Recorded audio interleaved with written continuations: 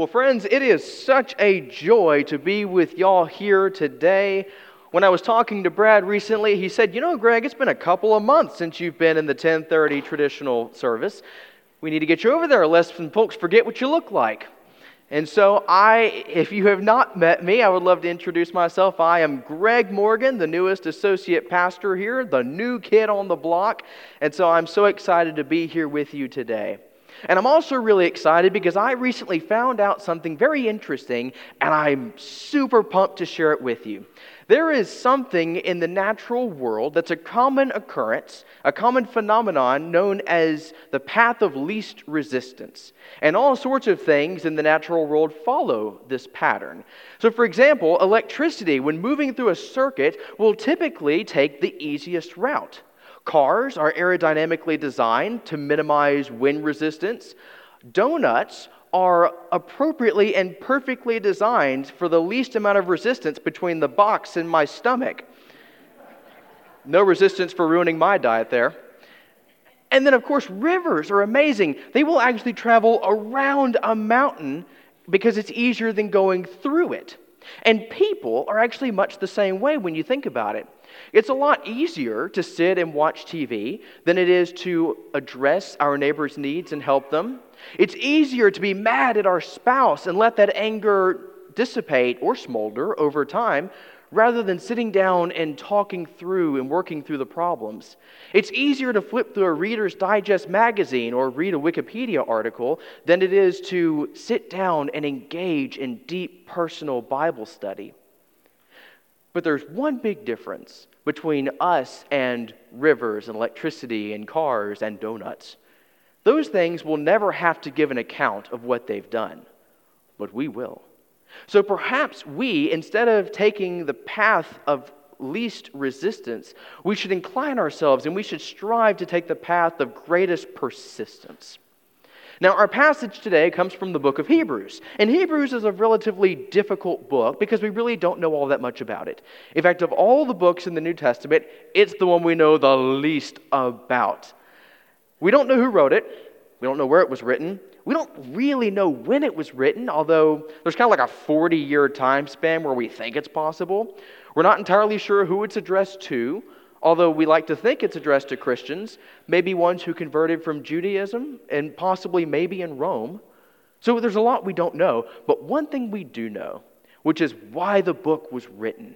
Now, talking about it being written to Christians, we know that the people that it was written to were very faithful and very zealous for good works. They were people who had evidenced and seen the wonders and signs of God's mighty power. They were people who shared and received the gifts of the Spirit, people who endured hardship, people who took care of and cared for the needy among them and the poor.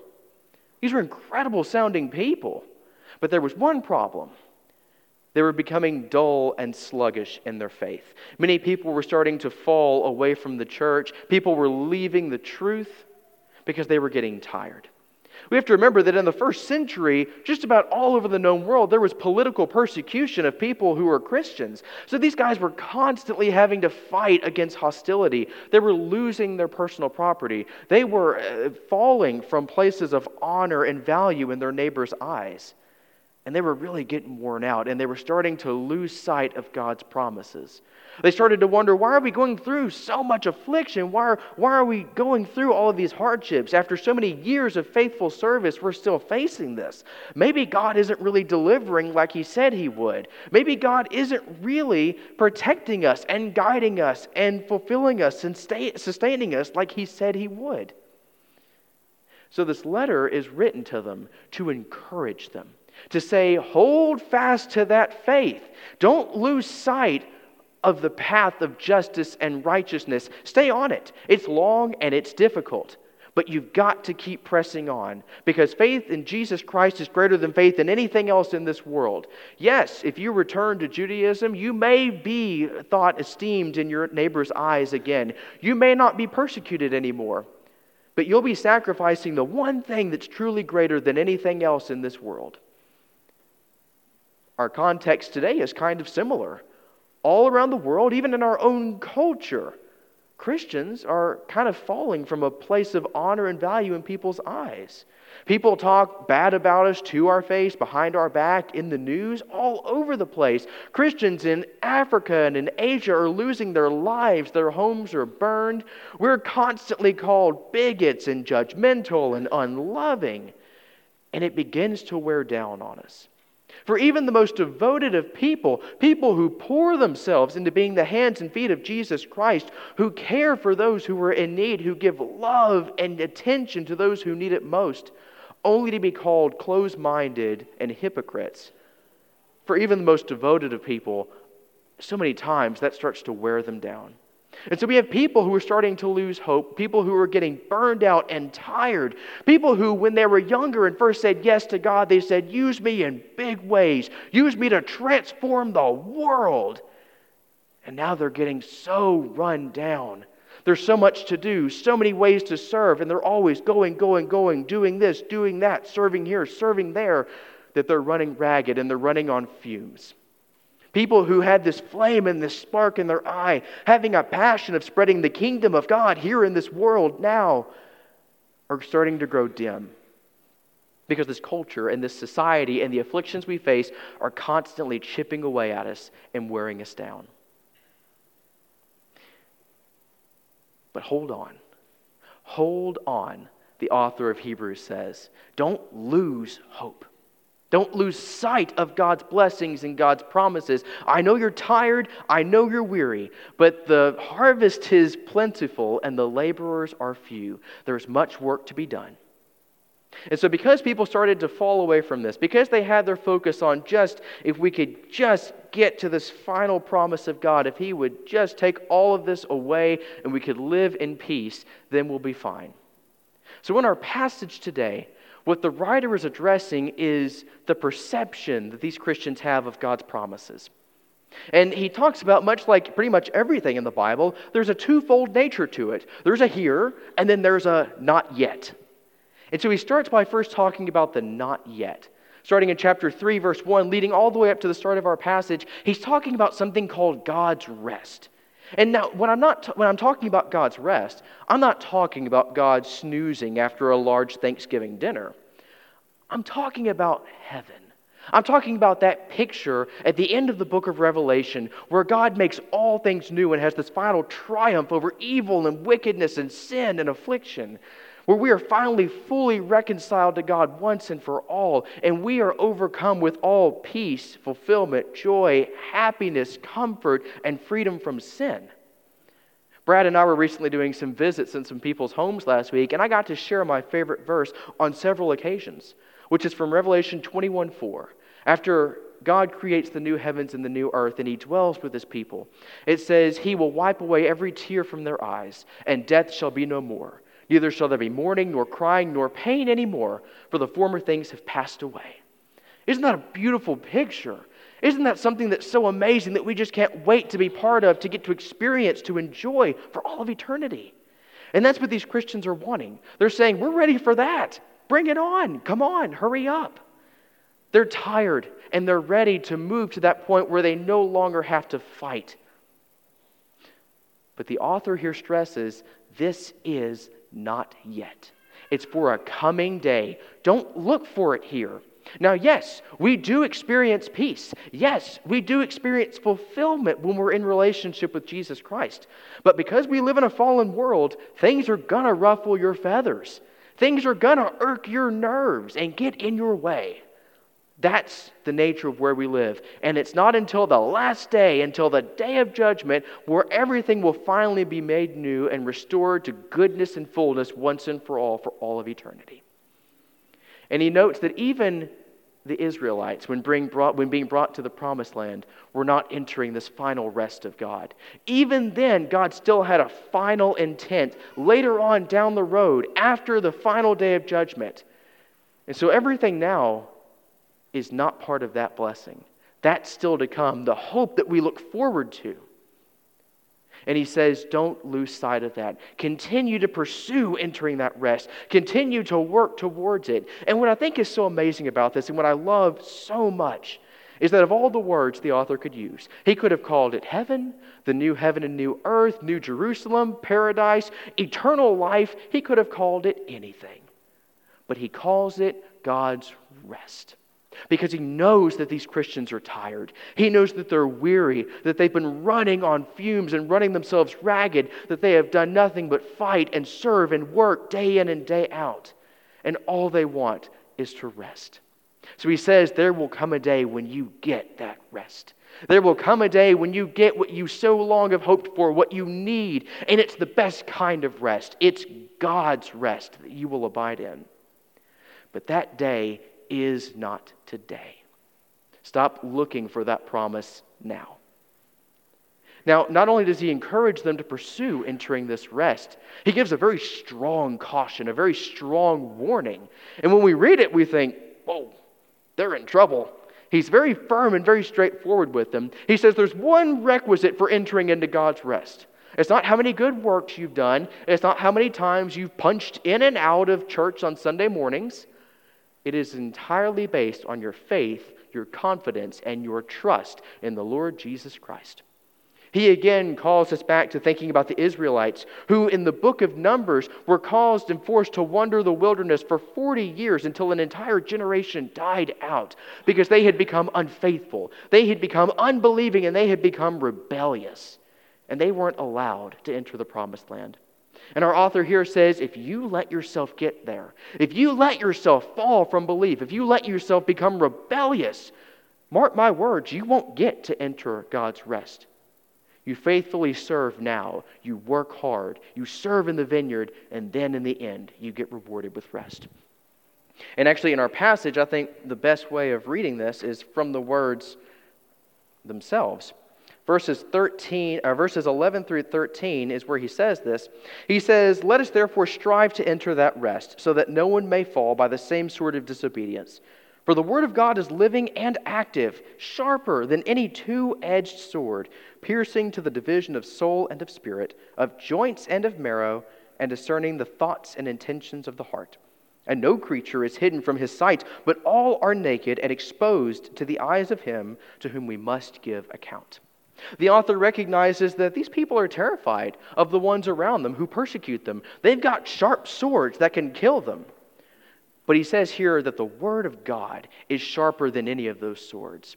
The Word of God is sharper than any temptation or affliction that may come near you, and it pierces all the way down to the soul. And when we stand before God on Judgment Day, as we prepare to enter into God's rest, and He looks deep into our hearts, it won't be the things or the people around us that matter that determine whether or not we enter. It will only be whether we had faith and whether we had obedience. It will only be whether we honestly loved and pursued after Jesus Christ with everything in us. That's for the future promise, the day to come. Now, when we get to the promise of the here, the now, the present, there's one thing we need to take care of before we address this. In verse 14, we see something really weird. The author calls Jesus a great high priest. That's weird. Nowhere else in the New Testament is Jesus called a high priest. We know Jesus as the Son of God, the Lion of Judah, King of Kings, Prince of Peace, our brother, our friend, the Savior and Redeemer of humanity. But nobody says, "This is Jesus, my high priest." That's weird. That's not what people say. But it's so important. So first, before we get to this present promise, we need to remind ourselves, what is a priest and what does a priest do? Why are they important? And for this, everyone's favorite book will be very helpful for this. So I get to talk about a book everyone knows and loves, Leviticus. Okay, maybe for some of you it's your second favorite book. In Leviticus, we read about the priest and what they do. And the priests are one of three primary people in ancient Israel: the priest, the king, and the prophet. Now, the king would govern on behalf of God. The prophet would speak on behalf of God. But the priest would speak to God on behalf of the people. The priest was the one who interceded for the people, the one who offered sacrifices for them, the one who would pray to God on their behalf.